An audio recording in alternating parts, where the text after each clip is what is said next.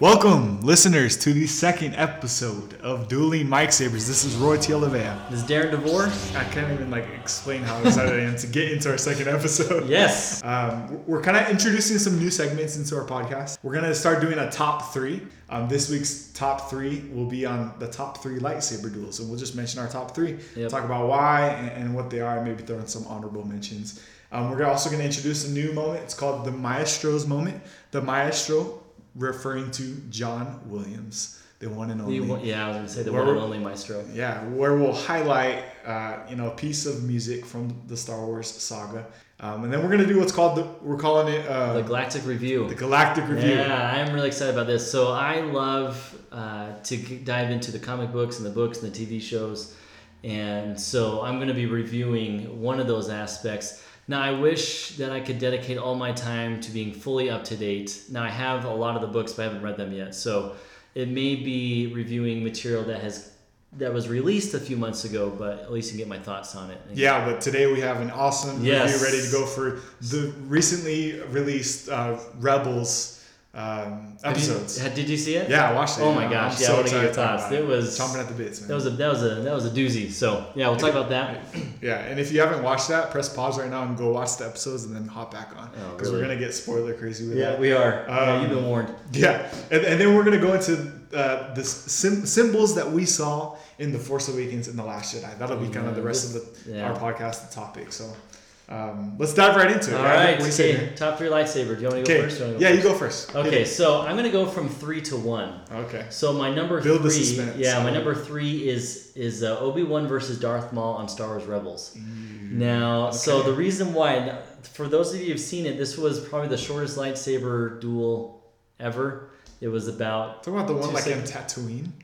Yeah, at the bonfire. Okay. Yes. Yep. So this is.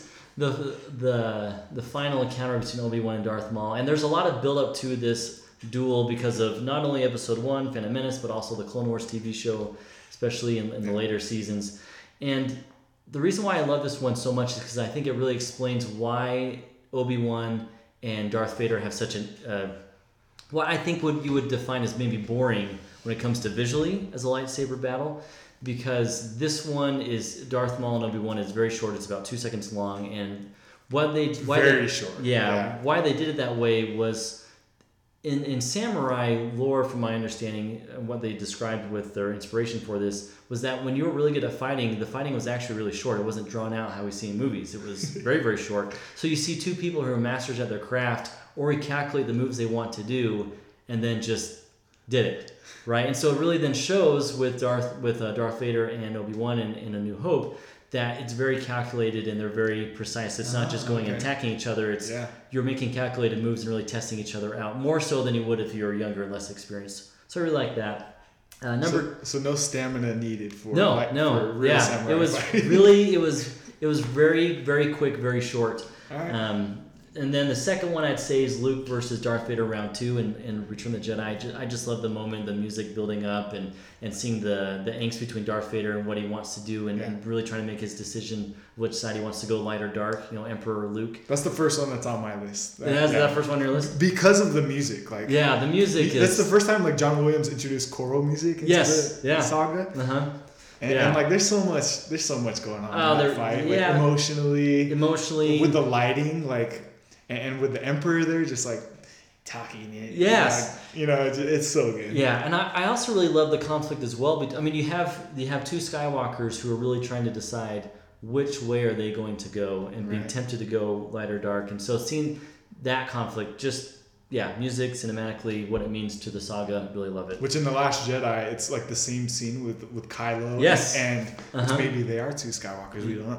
But with Kylo and Rey, and Kylo pulls a samurai and kills Snoke in 5 seconds. Spoiler alert. Go ahead. Yeah, so I love that. And then number 1 is Obi-Wan versus Anakin in Revenge of the Sith. Okay. I think visually it's just awesome. You have visually of Anakin descending into hell, going through Mustafar lava, and then they're going down from the building into the ground. I didn't even think about that. Yeah, right? So I forgot where I read that, but there was really cool symbolism. I love also the choir music in that one, how it really ties in the choir music in Return of the Jedi. Oh yeah. And then just the ending of Obi-Wan when Anakin is struck down, and just that whole exchange of Obi-Wan showing love and Anakin showing hate, and really make that decisive moment of their paths are really diverging into. You're like making me change my lightsaber duel. Really? So, man, I didn't think about those things. Yeah, that's such a good those point. are my top 3. Yeah, and if anyone knows, Darren is obsessed with the lightsaber duel between Anakin and I am. To me, it still gets me emotional, and I find it I get chills actually when I watch it every time. Yeah, that's how nerdy we get on dueling lightsabers. Very true. We get emotional. Yep. We get emotional when we watch lightsaber duels. Yep. So that's how we roll. Cool. Any honorable mention, or I guess you have honorable mention. I'd say Kanan and the First Inquisitor at the end of season 1 of Rebels. I thought that was seeing him use Ezra's gun lightsaber. You hear him shoot and then attack and which wasn't that the coolest lightsaber? Like what happened? I loved it. I wish I would have kept it. And I also really liked Kanan really fully more embracing him being a Jedi. But we're putting in a lot of plugs for Rebels. If you haven't seen Rebels, it's a great show. And you consider yourself a real Star Wars fan, go watch Rebels. Yeah. That's like an amazing show. Yeah, you're missing Clone Wars is another one. I haven't watched. Darren's watched it. That is my all-time favorite anything Star Wars is Clone Wars TV show. Love it. Cool. Okay, say your top 3. Okay, honorable mention: The Force Awakens duel between Rey and Kylo Ren. Yes, yeah. It's just it's good. It's like real fighting. It's gritty. It's like a return back to like emotional fighting, and the whole like Rey pulling the lightsaber out of the snow was one of the best Star Wars moments I've ever had. I wasn't expecting that actually. Yeah, to her to do that. Were you expecting it to be Luke or something? For some reason, I when he was pulling towards it, I knew he built up to Rey. Yeah. They had the whole vision, so it's her.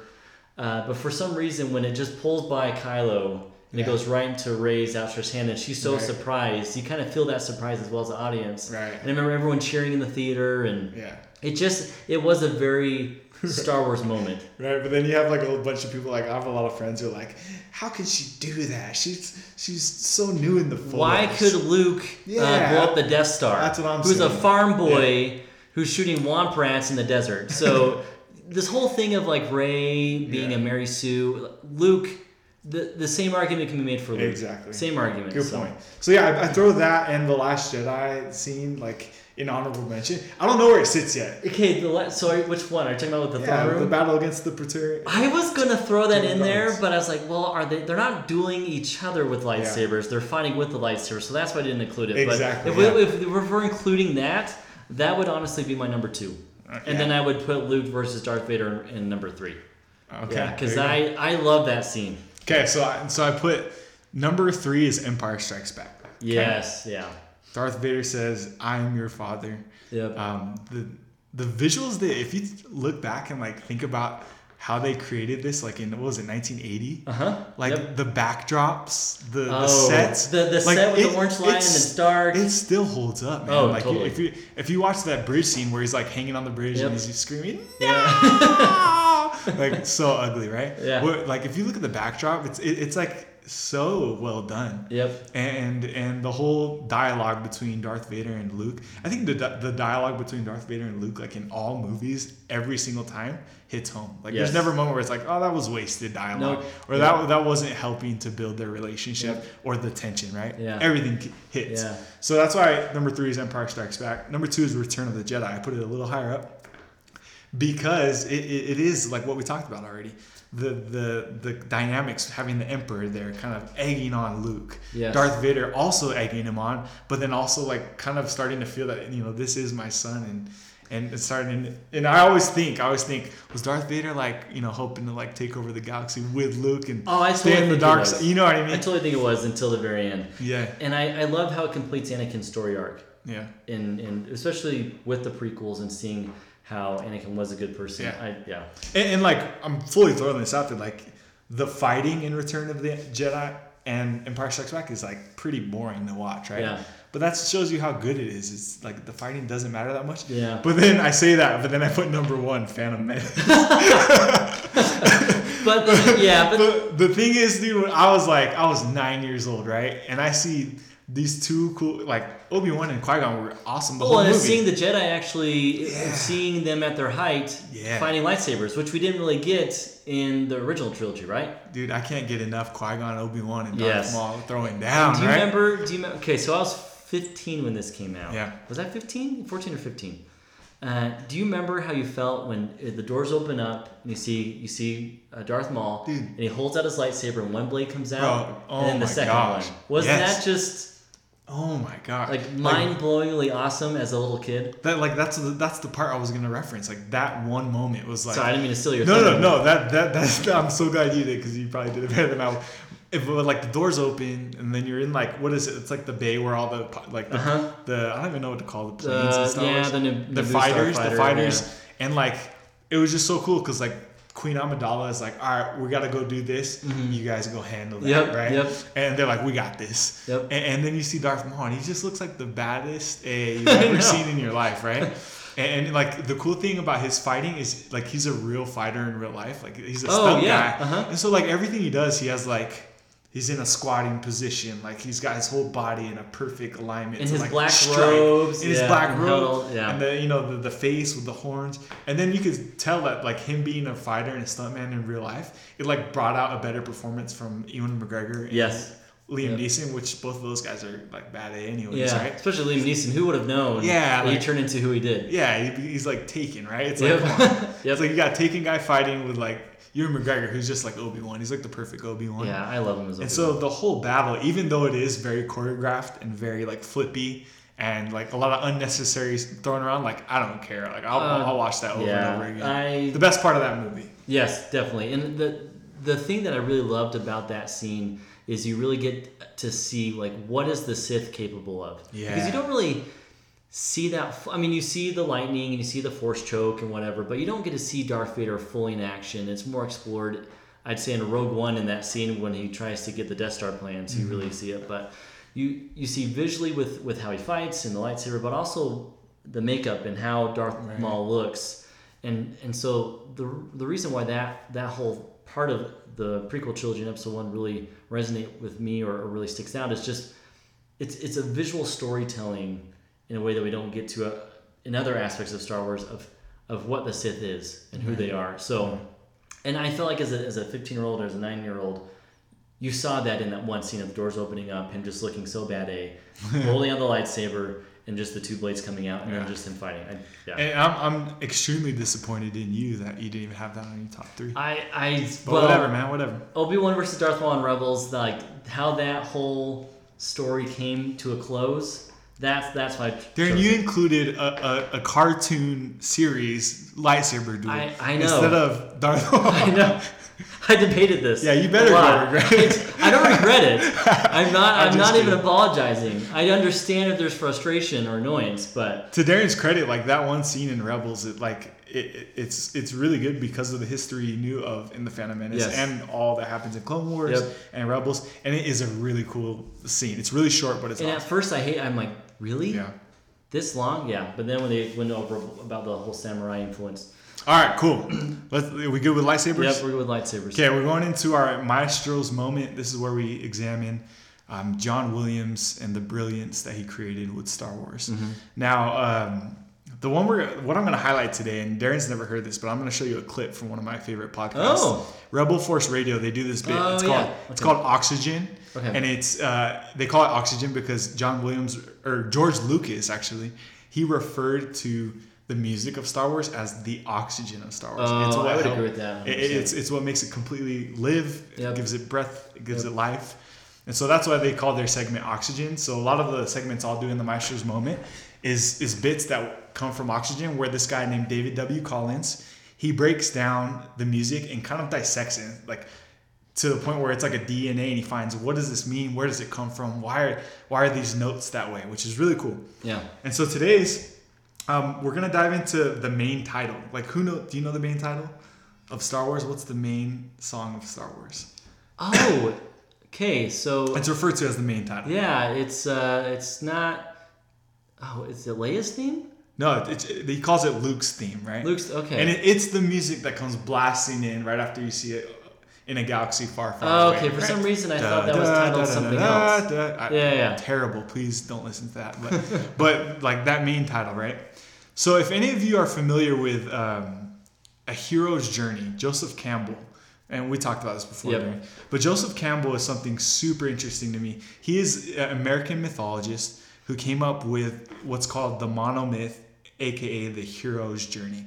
Hero's journey is something understood by a lot of different writers, story creators, and it's something that we watch all the time, every day. It's in pretty much every story that we see.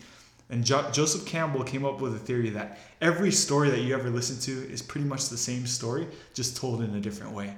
And the hero's journey consists of different aspects, like someone living in an ordinary world, getting a call to leave that world and entering into a special world where they face a set of challenges, enter into the deepest cave, and then they overcome the deepest, they call it the dragon. They slay the dragon, and then they return back to their ordinary world. So Joseph Campbell, I'm super obsessed with this, so excuse me if I'm ranting on about Joseph Campbell. No. But this is like Star Wars is based off of Joseph Campbell. George Lucas met with Joseph Campbell before he wrote Star Wars, and it actually helped him create it. So something that you'll notice with Star Wars and a lot of these stories that you've read or watched in movies is that they'll always have a main character who a lot of times is an orphan. Did you notice? Luke is an orphan. Harry Potter's an orphan. Oh, yeah. Frodo's an orphan. A crucial part of this hero's journey is they have to get a call from someone or from the world asking them, hey, you need to leave and kind of take on this challenge. Leave where you're at and go to a new world. For Luke, Obi-Wan asks him to leave. And a lot of times they have a refusal of the call where they say, no, I don't want to go. I like where I'm at. I want to stay here. And like with Luke, Obi-Wan said, hey, you need to come with me and become a Jedi. But what happened? So you want to go to Tashi Station and get parts. yeah. And what actually happens is for his call to action, he comes back and his aunt and uncle are burning, right? Yeah. For Harry Potter, he gets called. All these letters get sent to him, and it takes Hagrid to show up. A lot of times you see an elderly figure with a beard. Gandalf. With an accent. Hagrid, Gandalf. And they all come with this, this call to action, asking them, you need to leave this world and you need to go on this adventure. So anyways, The Hero's Journey, if you're interested in it, you should look it up. It's really cool. There's a lot of interesting aspects that are laced between all of our favorite stories that we've ever seen. But David W. Collins, he references The Hero's Journey. He talks about the main title. And so right now, I'm going to play a clip. And let's just listen in on Oxygen and what David W. Collins and the kind of the magic that he's able to show us through John Williams' music. And this is actually a quote from John Williams in the liner notes. The first melody in the Star Wars score is the theme associated with Luke Skywalker. When I thought of a theme for Luke and his adventures, Williams says, I composed a melody that reflected the brassy, bold, masculine, and noble qualities I saw in the character. When the theme is played softly, I tended towards a softer brass sound, but I used fanfarish horns for the more heraldic passages. This theme in particular brings out the full glow of the glorious brass section of the London Symphony Orchestra. So here's what's interesting. This is what Michael Matessino writes, and this is something that is going to relate to Luke and Leia's theme and to the main title. We're going to learn something very new about the main title right here, right now. You ready? I'm locked and loaded. Let's do this. The Star Wars theme perfectly conveys the heroism at the heart of the saga with the economy of its opening fifth. What they mean is that it's reaching upward. That's the opening fifth, right? Which he says is kind of reaching upward. The descending triplet, which is gathering strength for another try, right? And the triumphant lift to an octave above the opening note, attainment of the goal. And then it does it again. The note is savored, and then the last four notes are repeated, reassurance of the achievement. Then the phrase rounds out simply and effectively, the task completed. So he's actually saying that the melody itself is the hero's journey. And that's kind of what I wanted to talk about. I actually, I worked on a video game called Journey, which was this really wonderful this guy's he's a video game creator. Works for Lucasfilms. Won a lot of awards. It was wonderful, and I was very lucky to just be a part of it. But if you look at Joseph Campbell and the hero's journey and the 12 stages of a hero's journey, sort of the ordinary world and the call to adventure, refusal of the call, then meeting the mentor, crossing the threshold, all that kind of stuff, right? Then it goes to, you go through a series of tests, approach into the inmost cave. You have this huge ordeal, this reward, road back, all this kind of stuff, right? So it kind of creates, when you look at it on a graph, this sort of 3-act mountain, if you looked at it on a graph of the highs and lows of the hero's journey, right? The first act kind of just looks like a bit of a not so steep hill, and then kind of falls down. And then it goes up a much, much bigger hill, like a super high steep hill after the fall down, and then descends at the very end. That's kind of like the arc of the hero's journey. And what's interesting about the game journey we did is that the geography of the mountain, you're literally climbing a mountain in this game. They actually modeled the geometry of the game based off of the graph that Joseph Campbell lays out of the hero's journey. Well, I want to put to you that the melody of Star Wars does the same thing, right? So it's the presentation, the first reach, and then you're gathering strength. The hero does it, right? And then reassurance, and then the denouement. The melody itself contains the hero's journey. And what's really interesting about Luke and Leia's theme is they're stuck in the gathering strength portion, right? Right? Now he's diving a little deeper into like how the main title relates to Luke and Leia. But how about that? That's way cool. So I had mind blowing, right? That is mind blowing. I had no idea, but so you totally see it. John Williams, I bet you he didn't even know that George Lucas like created like the hero's journey, like an epic about the hero's journey, just the classic hero's journey in the coolest galaxy far, far. But then John Williams makes the music for it, and the whole theme is the hero's journey. I wonder if you see the same thing with the Harry Potter theme, the do do do do do do do do do do do. I don't know. Yeah, maybe. I don't know. And he actually references in one of his podcasts about how it relates to the Lord of the Rings theme too. Oh wow! But it's just how brilliant is John Williams that like.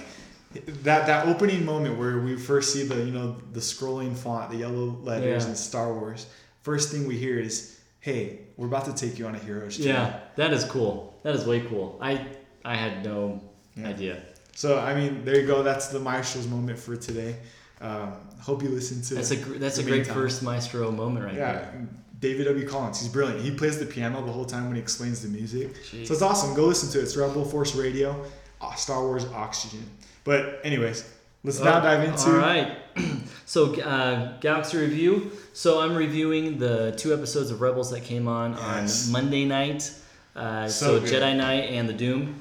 And so just real quick, I used to do a comic book podcast because I'm that nerdy. And when I review, we would do a system that I really like to buy it. Like it's great. You want to own it.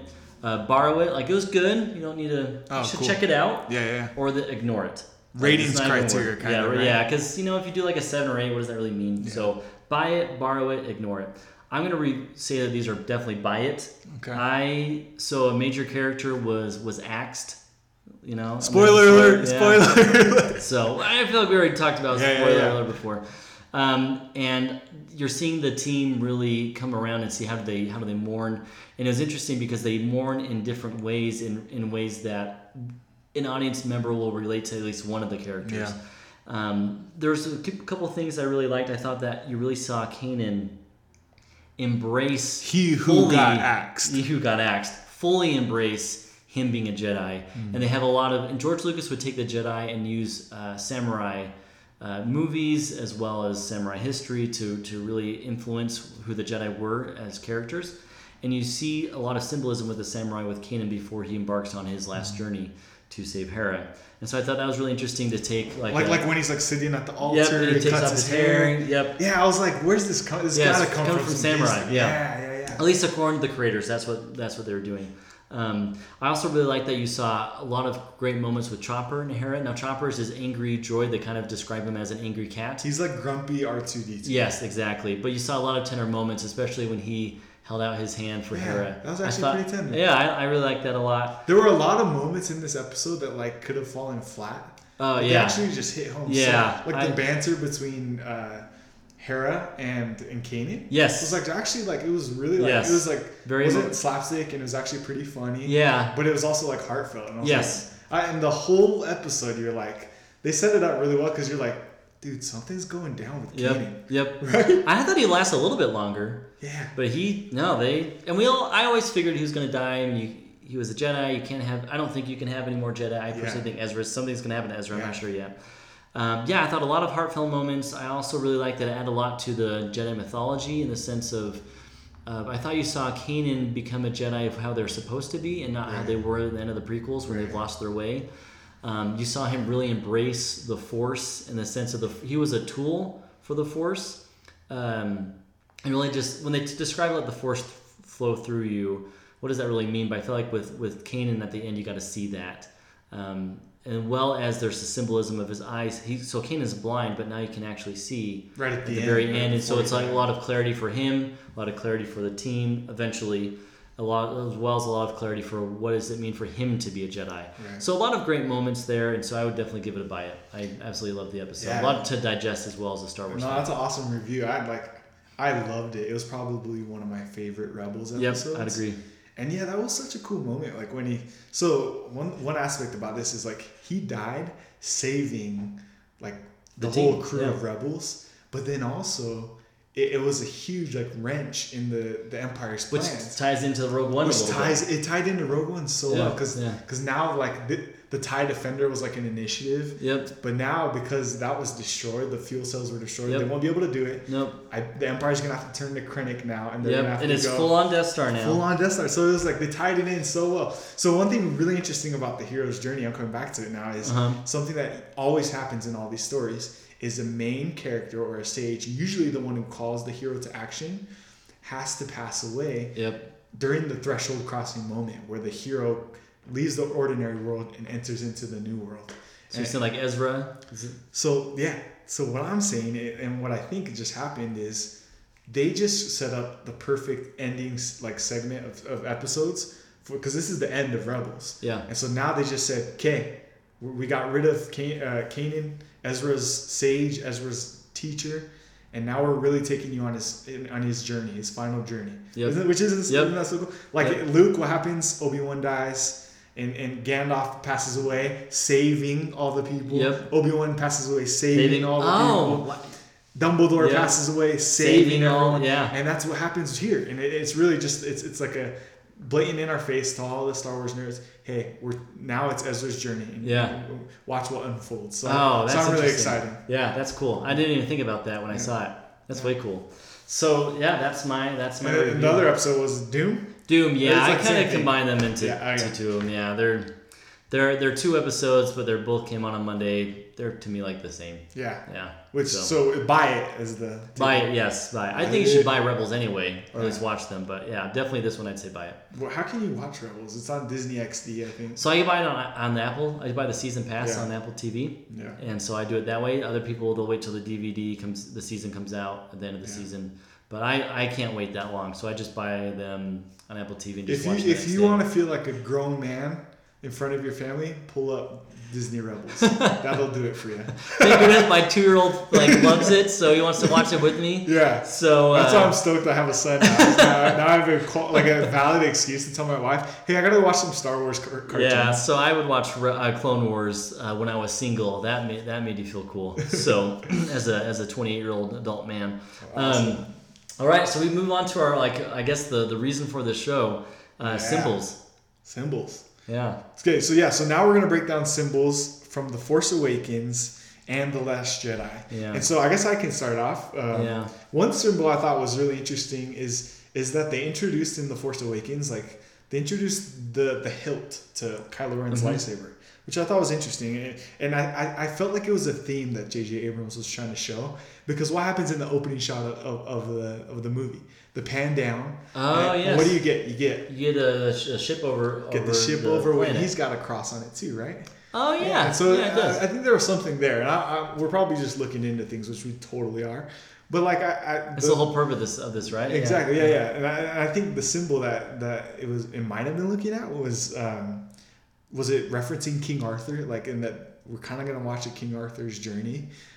Pulling the sword out of the stone. Yeah. And it was kind of Rey and Kylo Ren were trying to do it, trying to get that next lightsaber to heed the calling that they have, which Rey didn't really know what her calling was. But neither did King Arthur.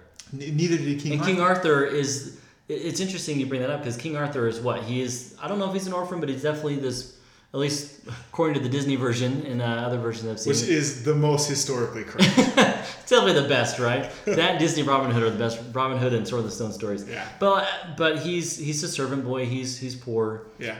Not really of worldly worth. That's true. Yeah. And then but because of that, he has this calling to then be king and start something new. This new order. There you go.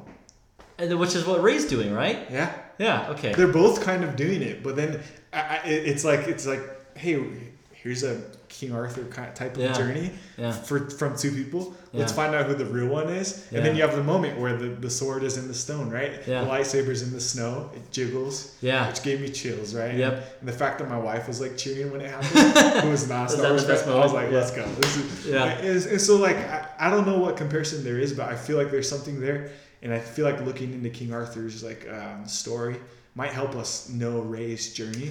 Yeah, well, I think it's interesting because they can also kind of tie this into conflict of how you look at Kylo Ren. There's the Knights of Ren. You have Knights of the Round Table. He has the hilt. Yeah. But at the same time, it's like he's trying to force himself to be a King Arthur type character, but you can't force it. It's an interesting with no pun intended. No pun intended. Yeah. So with Star Wars and the sequel trilogy, I really feel like, and you see this on the Force Awakens poster. You see Kylo and Rey opposed to each other. Yeah, they're like parallel. And then you also of course you see it with not only them fighting, of course, each other in Force Awakens, but in The Last Jedi, they find the throne room, and they're fighting side by side, they're fighting back to back. And then you think this conflict is resolving, but of course it doesn't, because then they go their separate ways and the lightsaber explodes. But I also think there's a lot of conflict within Kylo, and there's not as much conflict within Rey, because Kylo is trying to force himself to the dark side. And we know that a theme of this movie is balance in the Force. That you had the Jedi, you had the Sith, they went very opposite directions, and that the Force kind of, I feel, used Anakin to kind of start over and say, look, there is no dominant side, you need to be in the middle.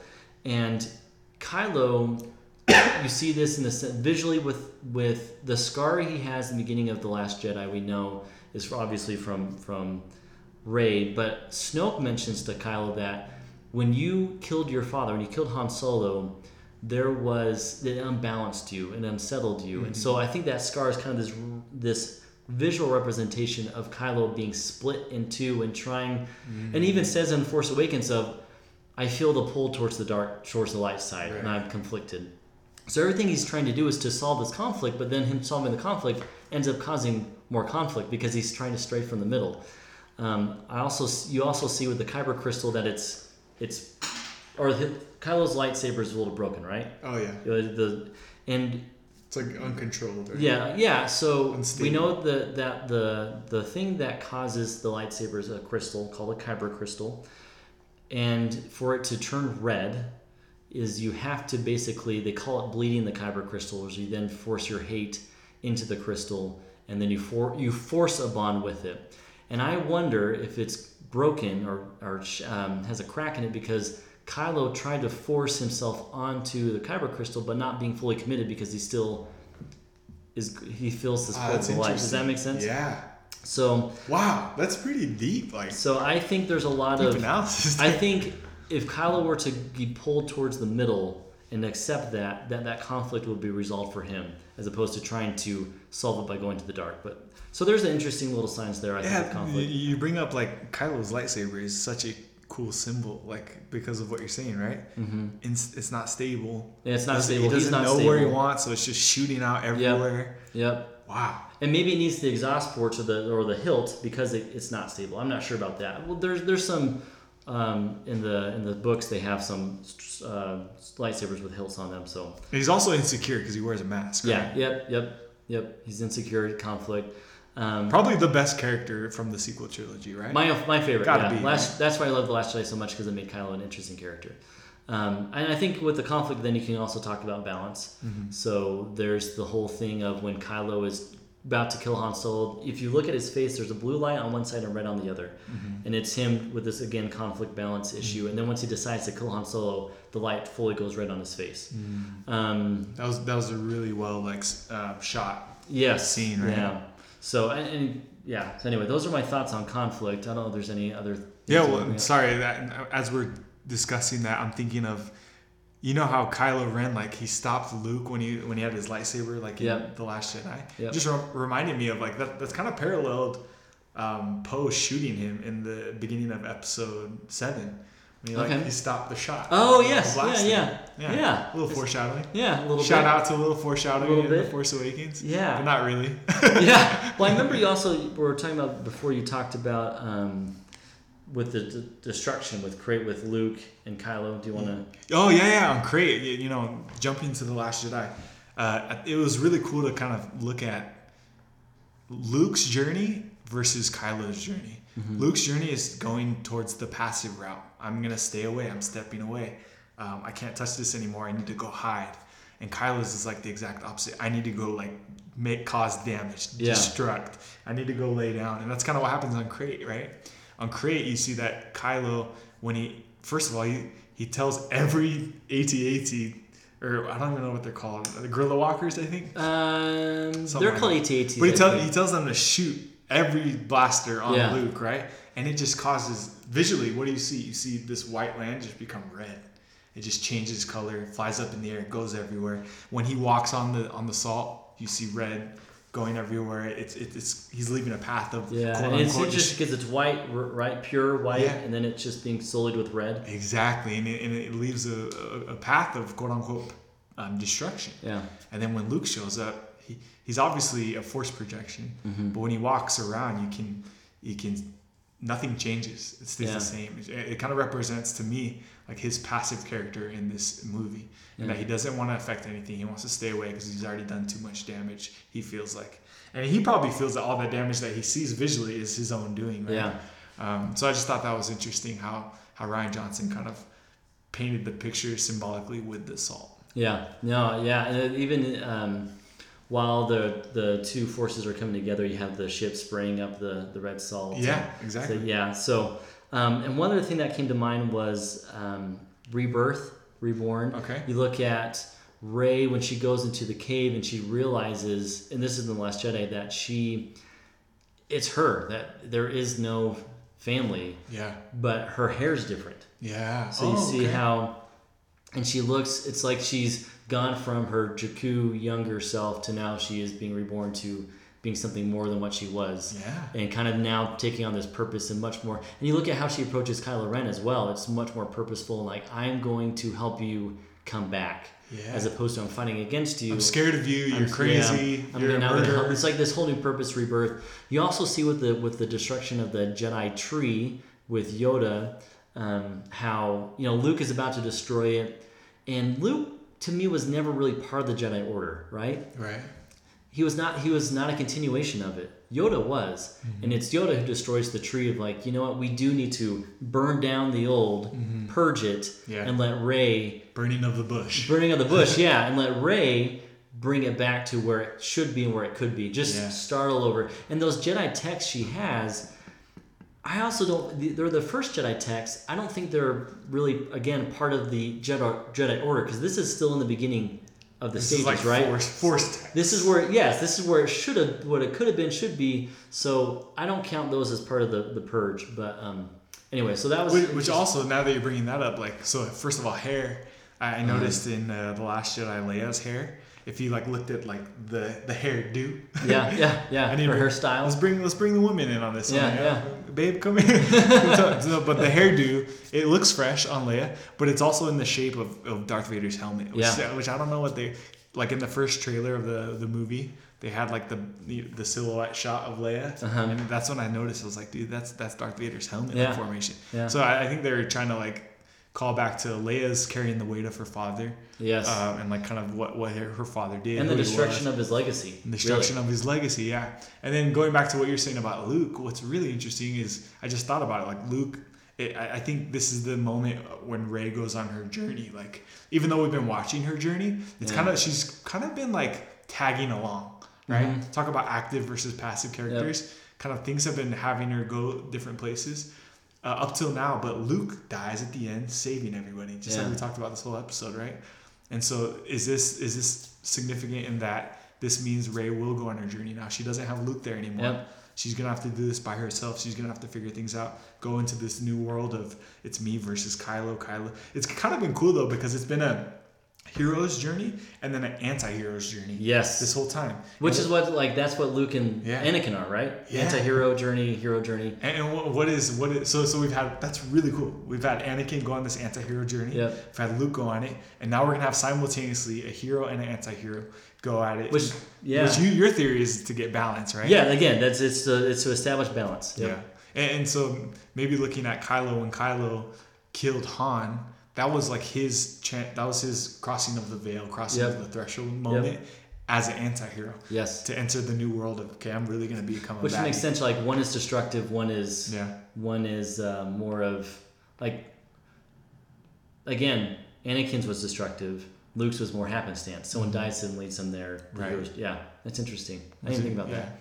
So, there you go. Do you have any other good examples of symbols? No, I was looking at the time, but... Well, one last one I'd like to throw out to kind of wrap it up, which is kind of a weird one to wrap it up. But Canto Bight, I thought was interesting. Because I like this one. If you're familiar with, like, secret societies, like the quote-unquote Illuminati. Yep. Or, I don't know, what Knights of Templar. The New World Order, whatever. Uh-huh. You see these a lot in movies. That's like what the Illuminati, the Canto Bight is representing.